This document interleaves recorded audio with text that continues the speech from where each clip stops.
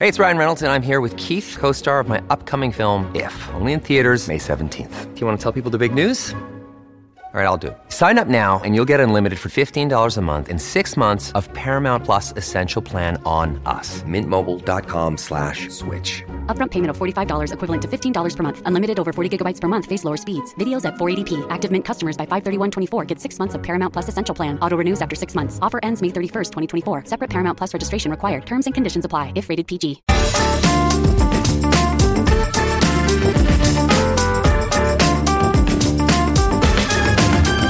Hello, welcome back to the Bunker Daily with me, Andrew Harrison. Why can't we be more like the Germans? It's been a steady refrain since the mid-70s when stereotypical German efficiency put our own lead-footed industries to shame, right up to the present day when Merkel's Germany takes a world-leading role that Britain envies yet fails to emulate. Progressives admire Germany's inclusive workplace culture and their multiculturalism.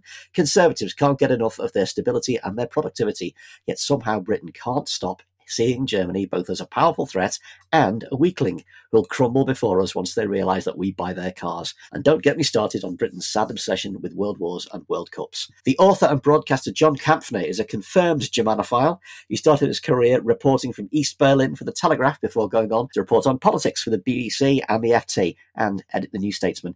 His new book is called Why the Germans Do It Better: Notes from a Grown-Up Country, and it's a highly entertaining mix of memoir, reportage, history, and polemic. He's here with me today. Hello, John. How are you? Hi there, Andrew. I'm very well, and you have to be pretty well if you're in Berlin because things are functioning pretty well. Well, yes, I'm green with envy because you're actually live from Berlin right now. Which bit of Berlin? What can you see out of your window? Actually, I'm staying at an apartment that friends, actually English friends, let me use. It's in quite a quiet area of Charlottenburg. It's the sort of, how can I say, it's a sort of Belsize park of Berlin. It's kind of a bit old and people are all very nice, but it's a bit staid. It's not the happening part. But I would absolutely give my left leg for a bit of staid right now, the way things are going on around here. The extent to which we in Britain don't understand our most powerful neighbour and possibly soon our most powerful rival is quite scandalous. And we've been wondering why the Germans do it better for as long as I've been alive, really. What made you want to write this book now? Well, I suppose it was unfinished business, really. I was a correspondent, as you were mentioning, in Bonn and then in East Berlin, where I watched the wall came down. I was actually accredited to the GDR. I still have my old press pass from those days. And so I saw the seismic events and I saw the new Germany beginning, warts and all, with the many problems that it had. And then I moved on and went to other places. But I've always kept an eye on this place. And I just thought, as we were mired in Brexit mayhem, that it was time to go back and really with a cold, fresh eye, take a look at the place and see what it is about this place that does well and what it is that doesn't do so well. And obviously the title is incredibly binary, but you're not going to write a book with a title that says sort of why the Germans do it better most of the time in most ways. That wouldn't sell so well. So there are things wrong with this place, but by God, compared to the clown country that Johnson's Britain now is, it's really, I think even in Britain, even Romaniacs don't quite get a sense, and sorry to depress everyone, just how much now Britain is held in disrepute. Well, yes, and perhaps we can come on to that a little bit later, but I wanted to ask you, looking afresh, as you say, with cold eyes, did you perhaps realise things about Germany that you hadn't come across in your previous close-up examinations of the country, looking at it in the round, in that context of, the view from clown country, as it were? Yeah, certain things, 30 years, since the wall came down, everybody is marking that occasion now. And of course, lots of things have changed. Many of the essentials haven't. And I think the thing that it's not just Brits, but foreigners don't quite get about Germany is, all the old cliches are true, that they are more efficient, they are more law-abiding, which can get really annoying at times. Things do generally work. But the bit of Germany, the good bit that isn't quite understood, is the sort of sense of social cohesion. There's much less, they call it the elbow society, the sort of dog eats dog, is not particularly well regarded here. It's not regarded as cool if you've got cash to sort of splash it around. it's much more of a sense of sort of communitarianism. It's almost that sort of original Labour or New Labour idea of people kind of looking after each other in their neighbourhoods, in their communities. And that's the side of things. I think it's the sort of the soft society side of things that people don't quite appreciate enough. The book mixes your own experience of living in Germany with the history of the post-war state, and the entire thing of division and reunification is almost the crucible that makes modern Germany. When you were in East Germany, was there a sense amongst East Germans that this is going to end one day, or did DDR people think this is the way life is? Life is fixed forever like that? Well, I was only there in terms of living right towards the end. Things were happening. You could see it was disintegrating. But and you knew that something was going to happen, something was going to change. But I think it's a classic piece of sort of lazy retrospective history to think it was inevitable that it would happen as peacefully as it did, and not a single person died. Okay, there was police beating people up at demos and all that sort of thing, but it was just remarkable. And it could have been the other way, because right at the time I was in this church called the Gethsemane Church in Berlin, which was really the center of the dissident struggle against the regime. The more famous one was in Leipzig, called the Nikolai Church. But I was in Berlin watching this, and people were genuinely scared of what they called the Chinese solution, because the East German leadership had openly praised the Chinese regime, which only a couple of months earlier had cracked down with tanks on the protesters at Tiananmen Square. So it could have gone that way. And I think it's remarkable what happened, both in terms of the wall and for all the many complaints that people have. And boy, do they. Germans love to complain, and they love to say things aren't right. It's a classic half-empty mindset. But, and things did go wrong. Privatization was too quick. There's quite an arrogance of Westerners just sort of waltzing in and telling people what to do. There aren't enough East Germans who have reached top positions, with the honourable exception of Angela Merkel and a few others. But for all those mistakes, I still struggle to find any country that could have done anything like this with as little damage as happened. It's interesting that you said the Germans are a glass half full country, because that's something I would never have thought. We in Britain have a hopelessly sketchy idea of both of post-war German history and of what the Germans are really like. What do you think the biggest British misconception about the Germans and the German system is? Well, you said it in your introduction. We don't like it when they do well, and we sneer at them when they don't do so well. We want them to pull their weight, but we don't want them to to throw their weight around. We haven't worked out what it is. We're mired in sort of rule Britannia nonsense. Germans were just watching with, oh my God, whatever next from Britain, when it was front page news whether or not you could sing Rule Britannia on the last day of the proms. And that's the thing about Germany. The war, in my view, completely paralyzes Britain. Not just the war, but the empire. We're stuck in the past. We can't get rid of the past, because it's our balm against the future now. It's kind of what keeps us going as we sort of wallow in self-destruction and things going wrong. We only have the past to cling to.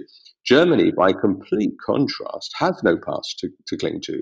It's got older past and lots of great writers, Goethe and Schiller, and some great things from sort of earlier times. But really, from the latter part of the 19th century until 1945, it's got nothing it's proud of, and it knows it presided over the Holocaust and the Second World War. So it can't look backwards, and so it looks forwards. And it's just got that sense of, how can we build a better society? How can we, and this I think is the danger, because Germans are also in some ways paralyzed by the war and by what they did, they're frightened of asserting themselves.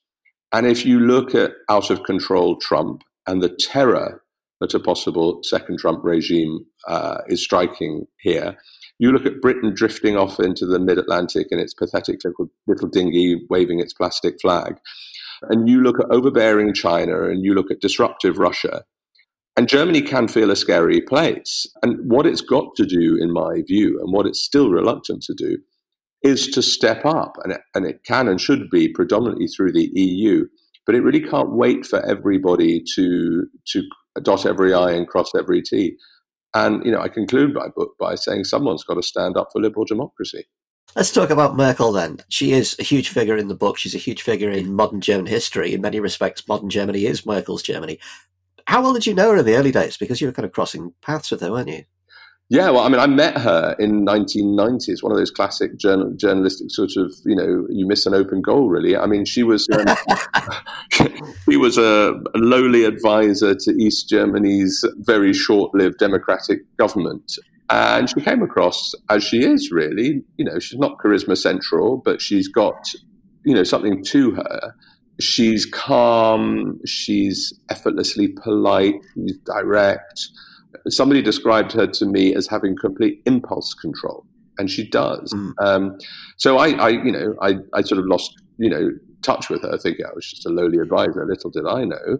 But she rose pretty quickly. I mean, it's an interesting brief story. I mean, Helmut Kohl, who was the chancellor of West Germany, then United Germany, he sort of adopted her, but he adopted her in a very sort of un-PC way. He called her my girl. But, she got 2 cabinet positions, including the environment job. She made her way up slowly. People thought she was good. And then she sort of stuck the knife in him when he was involved in a scandal, a finance scandal around the time of the millennium. And that was pretty shocking to people, that a girl could do that, to the sort of dominant Helmut Kohl. But she didn't get the chancellorship. She had to wait for another 5 years till 2005. And she started off by being incredibly green and really pushing Germany in that direction. She had to deal with the financial crash, and she did it with sort of mixed results. She really infuriated the Greeks and caused, Germany was sort of austerity central across the EU then. But really, I think she's come into her own with 2 crises, not just Corona, but the 2015 refugee crisis. I mean, she basically let in 1 million of the world's most destitute, partly because she had no choice, but partly because the rest of Europe, particularly Central and Eastern Europe, but also Britain and France, just basically said, none of our, not our problem, get lost. And, Germany has never been a particularly multicultural place, and its record on immigration, post-war record on immigration is mixed. It had Turkish and Italian guest workers, but they were basically told to leg it once they'd finished their contracts. And then suddenly Germany lets in 1 million people. And yes, the AfD, the far right, have risen as a result. Yes, a lot of people are furious. I think the AfD has peaked.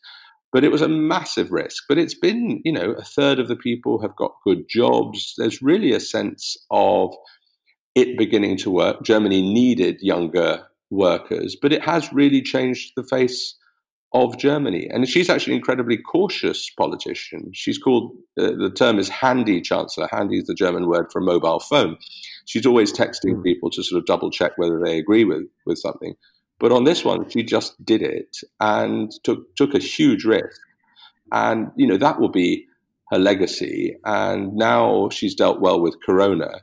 I think when she does go in a year's time, she will be remembered as, one of the 21st century's, the early 21st century's great leaders. There is that argument that the admission of refugees kind of got the ball rolling on the authoritarian dominoes falling, as it were, and we saw a surprising and shocking resurgence of extreme right politics in Germany in the 2010s.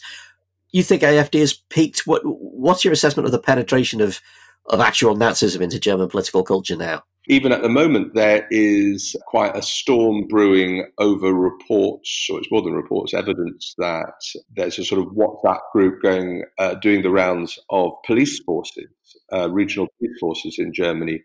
And in one of the states, 47 police officers are under investigation for belonging to it, in which they sort of have Nazi memorabilia and they talk about Syrians and gas chambers. So there is absolutely a vicious, dangerous underbelly.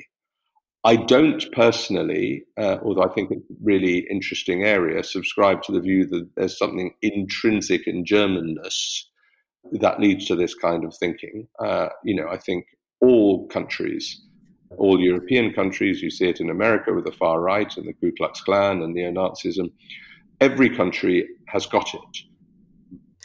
I suppose the difference is, you're right, every country in the world has these tendencies, but Germany is the only country in the world that has defined itself against Nazism. And we actually had Susan Neiman on the podcast a couple of weeks ago. Yeah. She's in the book, isn't she? Yeah. Talking about how absolutely intrinsic, particularly to the DDR, the idea of anti-fascism. And it's a hotly debated thing, isn't it? Because people don't want to be making a case for the DDR at all. It was a repressive state. How existential is it, though, to Germany's idea of itself, the idea that Nazism can come back in the one country in the world that disavowed it and actually was destroyed and had to rebuild itself entirely anew because of Nazism? I mean, that's got to be, that's got to get the Germans, at a very deep place, surely. Yeah, absolutely. And Susan, by the way, I think is great. I mean, the central thing about her book was kind of comparing Germany's ability to deal with Nazism with America's refusal to do it on slavery, and Britain won on colonialism, which I think is a really, really fascinating topic. I'm not on the same page with her in her assessment of East Germany, in which she, anti-fascism was, in my view, in East Germany, just a government slogan. And it was an excuse for Soviet dictatorship, because anybody who opposed Soviet dictatorship was an unreconstructed fascist, which was the anti-fascist protective rampart. Well, exactly. The Berlin Wall, otherwise known as. So, I don't buy into that, interesting though it is, theory. The reason there is more in East Germany now is simply because, two things. One is a sense of grievance, some of it's real, some of it perceived. But also, there is an entire population under 30 years old that has never known democracy, because the very old ones lived under Nazism, and then the Soviets and East Germany was formed. And it in some ways is a deformed political culture that will take time. But at the same time, they also feel they've been treated disdainfully by the Westerners. And so that's led to this, and as ever, it's manifested in anti-migrant behavior. But Germany is completely defined by its Nazi history, by itself. And it didn't happen, this whole overcoming history didn't happen immediately. People think, Germany was sort of transformed in 1945. No, it wasn't. I mean, basically the first generation were absolutely hell-bent on rebuilding the country physically, but also economically, hugely helped by the Americans, the Marshall Plan, and in a smaller way, the Brits, and rebuilt the structures. But it really took the left-wing revolutions of 1968, the protest movement, the sort of, what did you do in the war, mummy and daddy? And then people found out some pretty extraordinary things that had been suppressed by their parents. So that was a big moment. And I would also say 1990 in German unification. I mean, the extent to which you just get a sense almost that Germany, an old country in one way, but in another way, it's actually only really 30 years old in terms of fixed borders, reasonably at ease with itself. And it feels it has to always cling to never again, because it's obsessed with its own demons. And that is both good, because it's really important never to forget, but it's also problematic because it almost becomes a comfort blanket for Germans not to face up to the harsh realities. And if you are to be a leader in the world, not the leader, but a leader, then you enter into many grey areas and many tough and unpleasant decisions. And you can't do that if you always say, no, we can't get involved because we're too awful. That's a very sort of passive approach to the world. Just in closing, then, you talked about the horror and disdain that Germans have for what we in Britain are doing now with the entire Brexit project. British politicians view Germany with a mix of envy and irritation. Some of them have always seen the EU as a way to control German power, and now we've left the EU. Yeah. Why do we care so much about Germany yet refuse to emulate them? Why do we refuse to look at our own past and our own sclerotic social and political structures the way the Germans did? It's really interesting. I mean, you have to I think you need a psychiatrist, a psychologist to answer that, or maybe a sociologist. I mean, it's not just Germany. Britain is obsessed with its past glories. It cannot move on. It's incapable of moving on. There was a brief moment around the time of the millennium when ever so tentatively and pretty much unsuccessfully Tony Blair tried to reform political structures, constitutional reform, and other things. I mean, I think the Germans, there's also a softer side. It's not just disdain and sort of contempt. They are really, really sad because they look at Britain in many ways. Well, they absolutely admire what Britain did in terms of getting Germany back on its feet, and the German press is a sort of product of Britain. Actually, the really amazing constitution was predominantly British and American lawyers. So they see how good Britain was and can be. And in the EU, we agreed on more things probably with Germany than we did with any other country. So they're sort of bewildered. And then they thought, okay, the 2016 referendum, that's bad enough. But, okay, this terrible shock has happened, but order will prevail. And they couldn't get their heads around the idea that if you have a ballot paper with two questions, that you do no scenario planning for the other question.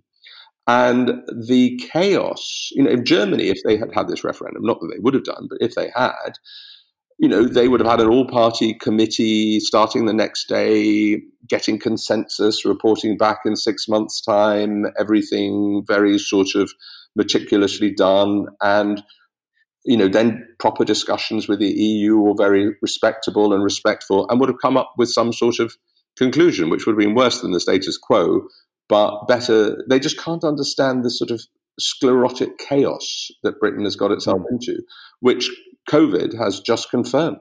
And the whole referendum and the worst period after the referendum, the even more rancorous post-referendum period, it's shot through with Second World War. Leavers can't stop going on about Spitfires.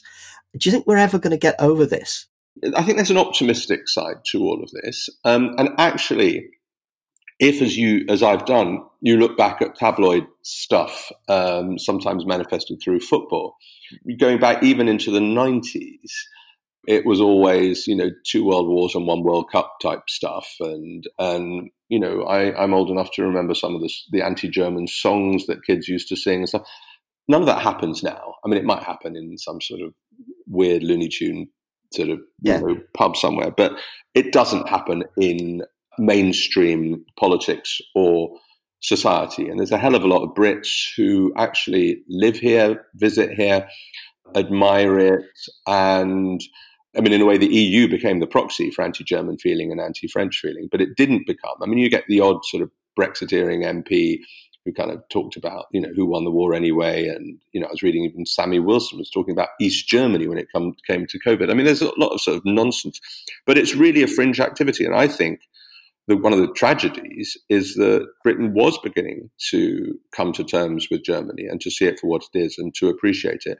And I do think the younger generation, and the one bit that worries me is that our Brits are not learning languages anymore, and German teaching's pretty much gone down the toilet in Britain.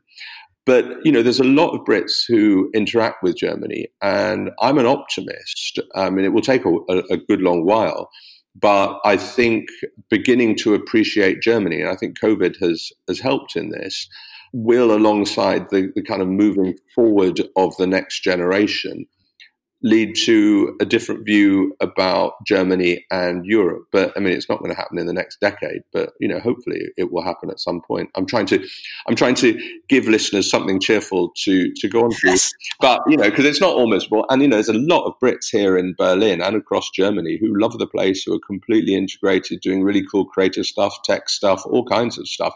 Germans' bewilderment with Britain is only with a certain type of Britain.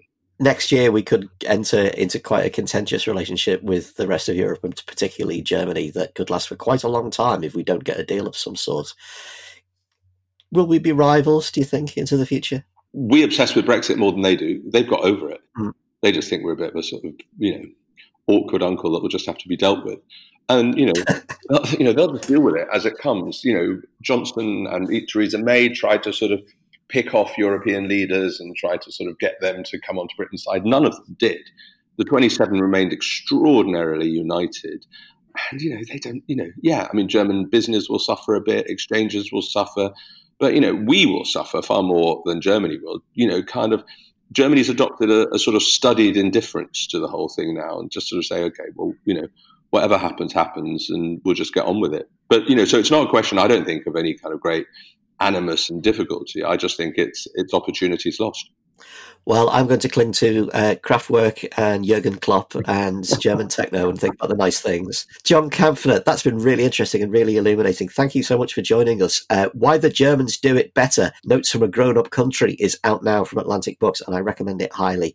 Thanks for joining us, John. Thanks very much. Really enjoyed it. Listeners, remember there's a new daily every Monday, Tuesday, Thursday and Friday with the full panel shows on Wednesdays. You can get them early and without adverts when you back us on Patreon. Search Patreon Bunker Podcast to find out more. Thanks for listening, and we'll see you next time.